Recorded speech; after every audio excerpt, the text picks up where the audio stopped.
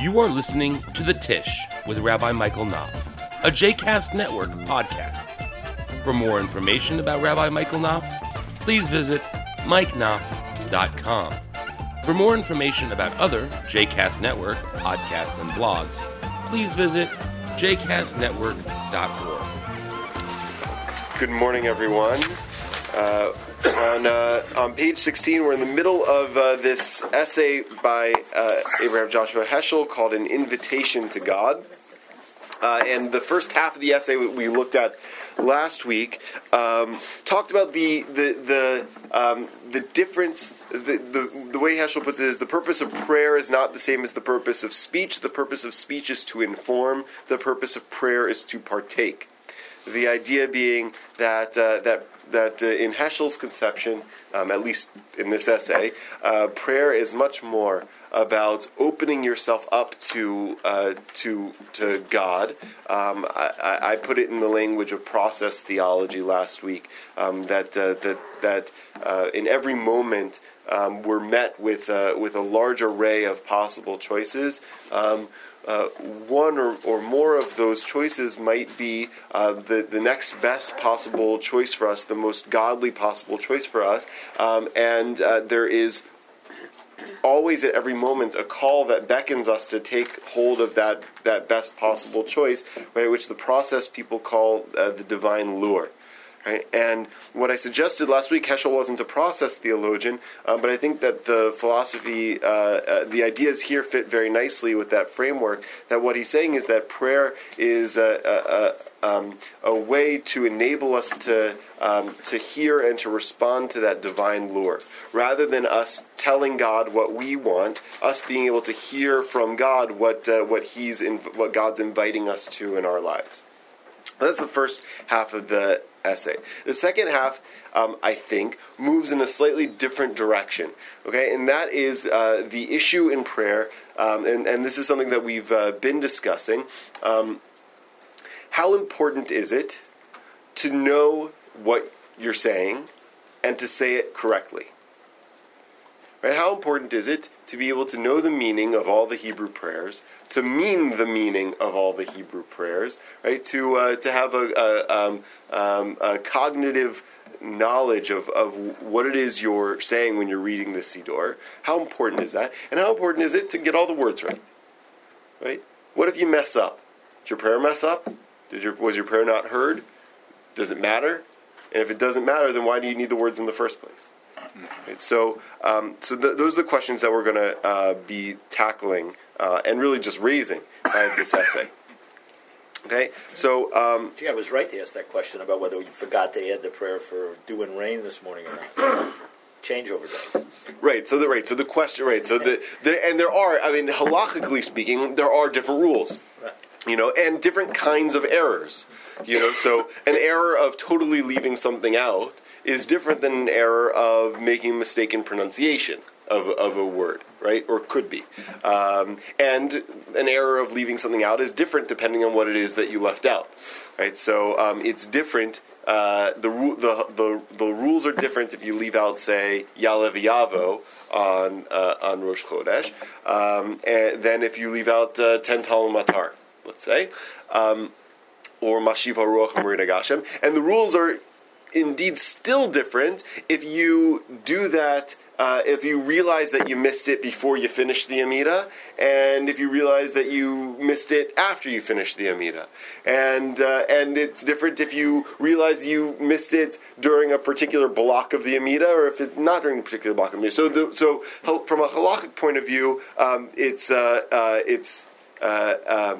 there's a continuum of these things. I don't think that that's really what Heschel is going to get into here. I think he means like if you make a mistake in a word, right? If you don't know how to read the Hebrew, right? Not if you leave a whole prayer out, but if you make a mistake in reciting it. Okay, so we're at the bottom of page 16, next to last paragraph. Is it the outburst of eloquence which makes the infinite listen to our feeble voice? In other words, does God care if you speak well in prayer? Does God care if you have said the most eloquent thing? It's a rhetorical question. Heschel's answer, I think, is no. Prayer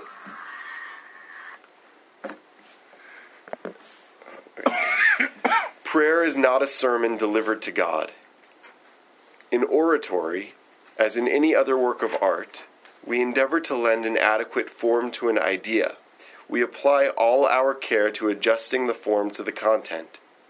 But in prayer, it makes little difference whether we stammer or are eloquent.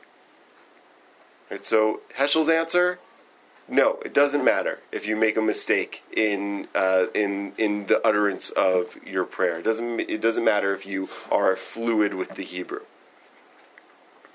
Twice daily, we try to impress upon our hearts the words uttered in Hebrew, "Thou shalt love the Lord thy God with all thy heart, with all thy soul, and with all thy might." However, there are those who know the meaning but not the right pronunciation of those Hebrew words. Does perfect love depend upon the perfect pronunciation, upon proper articulation? Okay, there's an assumption there, right? That the basis of prayer is perfect love, is an expression of an embodiment of one's love of God and one's belief in God's love of him or her, right? We read in the Song of Songs, and his banner, Digulo, over me is love, Ahava. Rabbi Aha said, if an ignorant man reads hate instead of love, by saying, for instance, ve'ayabta, and you shall hate, for ve'ahavta, and you shall love, God says his mistake, dilugo, is beloved to me. There's this great little Hasidic story. What's that? The Aleph Bet in the back of the shul. There's that one too. So every Hasidic story has, but there's more than one Hasidic story. I was thinking of the shepherd who every day doesn't know any of the prayers and every day prays to God. God, I love you so much. If you give me your sheep to tend, I wouldn't even charge you for it because I love you so much. And one day a learned man walks by and sees the shepherd praying like that and says, "Fool, don't pray that way." And so he teaches him the Shema, he teaches him the Amidah, he teaches him all the laws of Jewish prayer. And the shepherd's very grateful. It says, "Thank you." The wise man leaves. The next day, the shepherd forgets everything the wise man taught him. The learned man taught him, and so he doesn't pray. And he doesn't pray the way he used to because the learned man told him not to. And so God comes to the learned man in a dream and says, "You need to go back to the shepherd and tell him to pray the way he used to pray because it was one of my most precious gifts." Right? And so then the learned man goes back to the shepherd and says, "Please pray the way you used to." Right? So there is this very definitive, and there's plenty of stories like that, right? In the Hasidic tradition, right? This is a very Hasidic take that it doesn't really matter what you say. It doesn't really matter how you say it, so long as you say it with love, right? And so the essence of prayer is love, right? So I have this all the time. My proposal to Adira did not go the way I intended for it to go in my head. Like I intended for it to be this very like eloquent and romantic thing, and it was just like a total, in my opinion, disaster. Like we were at this in LA. There's this place called the Griffith Observatory, which is an observatory on top of a mountain, and a very beautiful place. And so I staked out. I was like, we're there like from before sunset, but I wanted to wait till nightfall, and so I was like walking around like nervous as heck with like a ring in my pocket the whole time. And then we're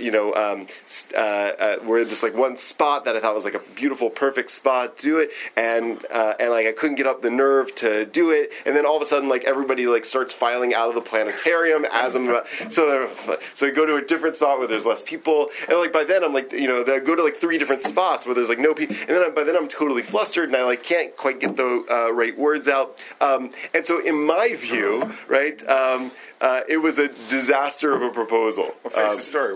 Right? Well, the story. There's the story. Where did you eventually do it? I eventually did it like in another place on the grounds of the observatory, not like the ideal the gas station. No, it wasn't that bad. You told her to fill it up. She said, "Oh, you know what? It was like I did it like already." I did like by like the service entrance of the what? I think there was a bathroom nearby. It was like down the hill, so like the view wasn't as good. It just wasn't ideal. There's no real like good ending to the story. And like when I by the time I was like really flustered, there was a good ending. No, there is a good ending to the story. Don't tell your daughter that. Right, there is a very good ending to the story. There's no like satisfying theatrical ending to the story. It wasn't, but How long did it take her to figure this out? it didn't take her. No, she didn't figure it out at all. She didn't know what. She just thought I like. running around all different Yeah, places. she didn't know why I was running around to all these different places. She claims, at least, to not know why I was running around to all these different places. She just thought that like I wanted a good view of the like LA skyline at night, and like couldn't find the place I wanted to go. I don't know. God bless her. But anyway, my point in all that is that if you ask me, it was a train wreck of a wedding proposal, a marriage proposal. If you ask her, it was really beautiful and exactly what she wanted, and perfect. So in a certain sense, that I think is the Hasidic approach to prayer. Right? From our perspective, we could be totally, bungling the game, right? The setting may not be right, the words may not be right, whatever. But from God's perspective, what matters is, did you approach it with love? Did you approach it with the right intention? Did you approach it with a sense of commitment and passion? That's what God wants. This really is striking because he also seems to be saying there is another approach. Don't possibly make a mistake, or everything you do is screwed up. I don't want to politicize it to say, is that a Haredi approach? You got to do it this way, or it's never going to be right, and we can't recognize any other possible way to do it. Yeah. I really like what he's saying here. So there are certainly people who would make that opposite argument, right? That the words are all critical. Right. So one of the strongest voices in the modern period for that point of view is a guy named Yeshayahu Leibovitz, who said that it doesn't matter what intention you have when you fulfill the commandments. It doesn't matter what intention you have when you pray. The intention is to fulfill the commandment. Right, and no intention matters if you don't fulfill the commandment properly, right? So the only intention you should have is to obey the will of God, and therefore to do it in the right way. So there's certainly, and he was an Orthodox theologian, very progressive in some other ways, but that was his theology of commandments and of prayer, right? You don't. It doesn't matter, how loving you are when you do it. It matters whether you do it, and it matters whether you do it properly. Right, so there's certainly views to the contrary. This is just Heschel, but he's operating, I think, on good authority, and the Talmud itself has this debate. Right, what's the essence of prayer? Is kavanah the essence of prayer, or is keva the essence of prayer? Right, is the intention you have when you pray the essence of prayer, or is the fixed liturgy and the time that you pray, the setting that you pray, is that the essence of prayer? Right? But according to Heschel, the quality of a speech is not judged by the good intention of the speaker, but by the degree to which it succeeds to simplify an idea and to make it relevant to others. Right? That's why a speech works. Right? But prayer, he says, is not a speech. In contrast, the goal of prayer is to simplify the self, not to simplify an idea. Right? And this, I think, is something that I keep on impressing, and I think that it's worth our considering because it is, I think, one of the greatest obstacles that many of us have to prayer, which is that I don't understand all the words, or I don't know how to recite all the words. And what Heschel is saying is that's not the goal of prayer. The goal of prayer isn't to understand what you're saying. The goal of prayer is to understand you. The goal of prayer is not to condense an idea into a pithy formulation. The goal of prayer is to simplify you. To make God relevant to oneself. Thus, prayer is not judged by the standards of rhetoric, but by the good intention, by the earnestness and intensity of the person. Ultimately, the goal of prayer, I love this line, ultimately the goal of prayer is not to translate a word, but to translate the self. Not to render an ancient vocabulary and modern terminology, but to transform our thoughts into thoughts of prayer. Prayer is the soul's imitation of the Spirit that is contained in the liturgical word. Rabbi Artson talks about this. This is very LA of him. He talks about it like I forget the name of the guy, the Stanislavski method of acting. Right, you become the script. Right, and he says that's what prayer is. Right, prayer is becoming the script. The reason we have a script is that you are supposed to become the words of that page. Right, that you're supposed to become the righteousness it talks about, become the justice it talks about, become the holiness that it talks about. Right, so it's the soul's imitation of the Spirit. Right, it's the soul's imitation of what's happening in the liturgical word. But it's not making a speech to God. It's not trying to take those words, make them your words, and pass them on to an unmoved deity. Right? It's trying to welcome God into our lives, to make God part of us, right? Not necessarily to make our thoughts part of God. And then, if that's the case, then the essence of making God part of us is to open our hearts, not necessarily to open our mouths in the right way. Your turn.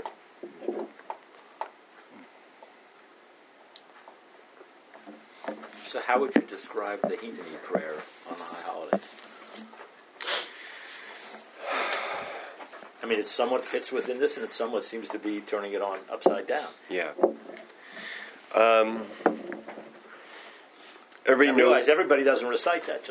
Right. Just the Chazan recites it. I'm sorry. There was a question. I think that goes back to Ed's question when you were out of the room. Out, right? What was Ed's question when I stepped out? So just Go ahead. help Rabbi Knopf with your questions. The question was, is the difference between making a mistake in prayer when you're the Shaliach Tzibor, and how important is that, versus making a mistake when you're reading the Torah? And we had Or just praying on your own. The individual versus... not the individual, I'm sorry. Okay. The Individual versus the Shaliach Tzibor. Yeah. Because when I would daven and I would make a mistake, I would, very strenuously get corrected. Mm-hmm. And I always thought, is it that important that I made a mistake? And then we had a discussion about that. It is important. Right. You're leading for everybody else, so... Right. So I think that there is a difference between a person who's acting as a Shaliach Tzibor and a person who's just praying stam. When you're Shaliach Tzibor, you're fulfilling a number of functions simultaneously. Right? You're praying. The technical function of the person leading prayer is to pray for people who don't know how, right? And to therefore help them fulfill their obligations. So what Heschel's saying is an important thing to keep in mind, but it's only one part of the conversation. The other part of the conversation is that there are technical pieces of prayer that our tradition thinks are important and are obligatory to say each day. Right? I mentioned this last week that after Heschel said that my feet were praying in Selma, he davened Mariv, right? And he used the traditional words of the Siddur. So he doesn't only think that the outpourings of your heart are crucial prayer. That's important too. But he also thinks that the traditional liturgy is important, and it's important to say it. So the function of a Shaliach Tzibor is more, I think, than what he's describing here, because you have to be able to pray for those who aren't able to themselves, which means that from a technical point of view, you need to be proficient.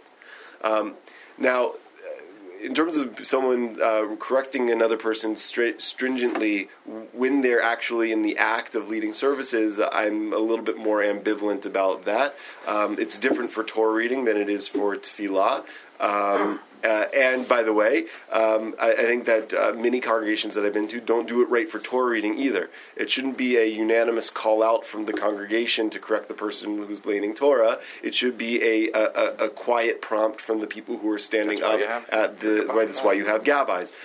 And it is not necessarily a bad idea to have a gabbai for davening, especially in a context like ours, where there are a lot of people who lead davening who are still in some ways learners, right? Who aren't expert daveners, so when I was in day school and we had our morning minyan, I went to a day school where we had morning minyan, and the kids led morning minyan, but there was always a kid gabbai there, that would stand, say the sort of the similar way that you would if you were correcting someone's Torah reading, and they would correct you quietly if you made a mistake. That I think is a better approach because there's always a balance there of you want the shliach tzibur to fulfill their job correctly. And in a context like ours, you want a person to be able to learn from their mistakes and to grow from them, but also you don't want to embarrass a person.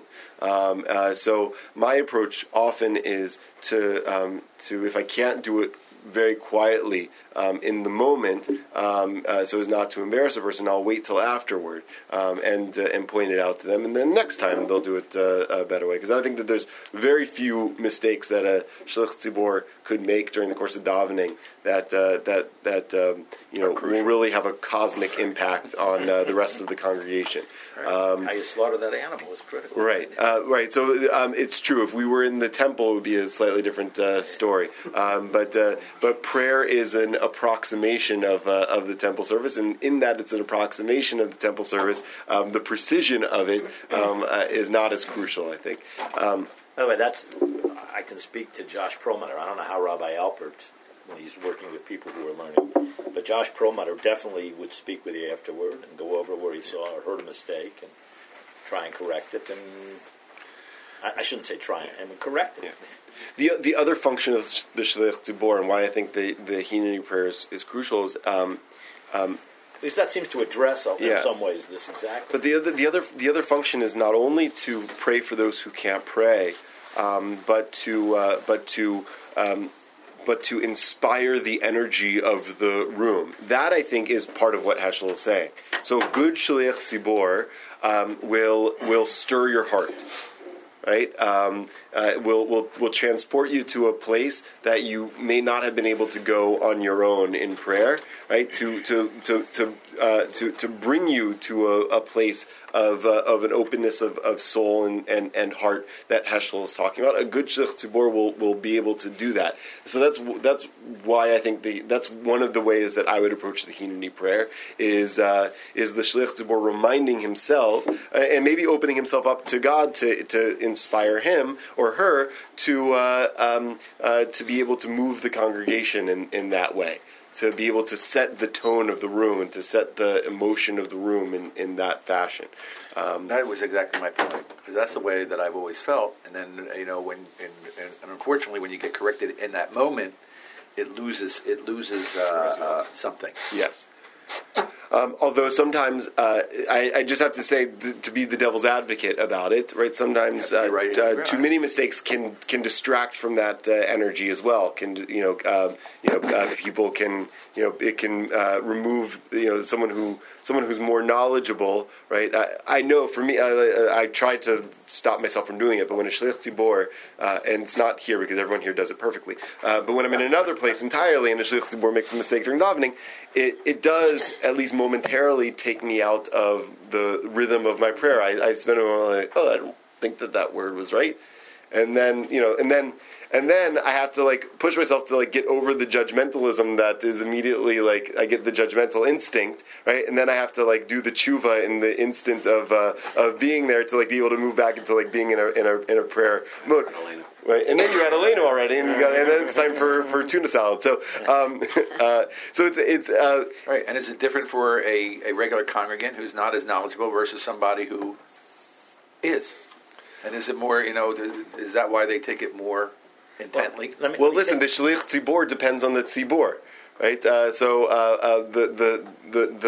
kind of prayer leader that's right for a particular community depends on the community. Right. So a community of learners, I think it's much more.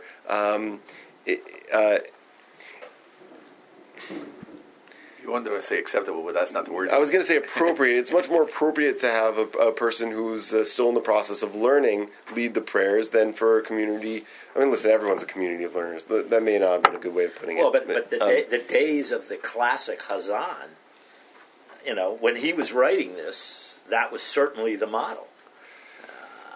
JTS doesn't even have that anymore. Yeah, they're probably not where Heschel davened. Well, I don't know. I don't know where he davened, but my guess is he didn't daven a place with the classical Chazan. If I had to guess, these are back in the days, and still to a certain extent true, when most of the seminary faculty did not daven in conservative synagogues. Well, they had a pizza minion, right? They still do. I don't know. Do you know, Rabbi Rosenwasser, did Heschel daven at the seminary synagogue? There were some professors who did, but...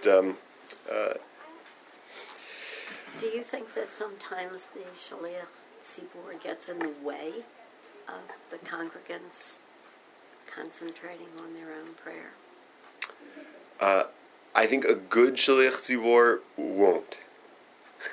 I think a Shaliach Tzibor can.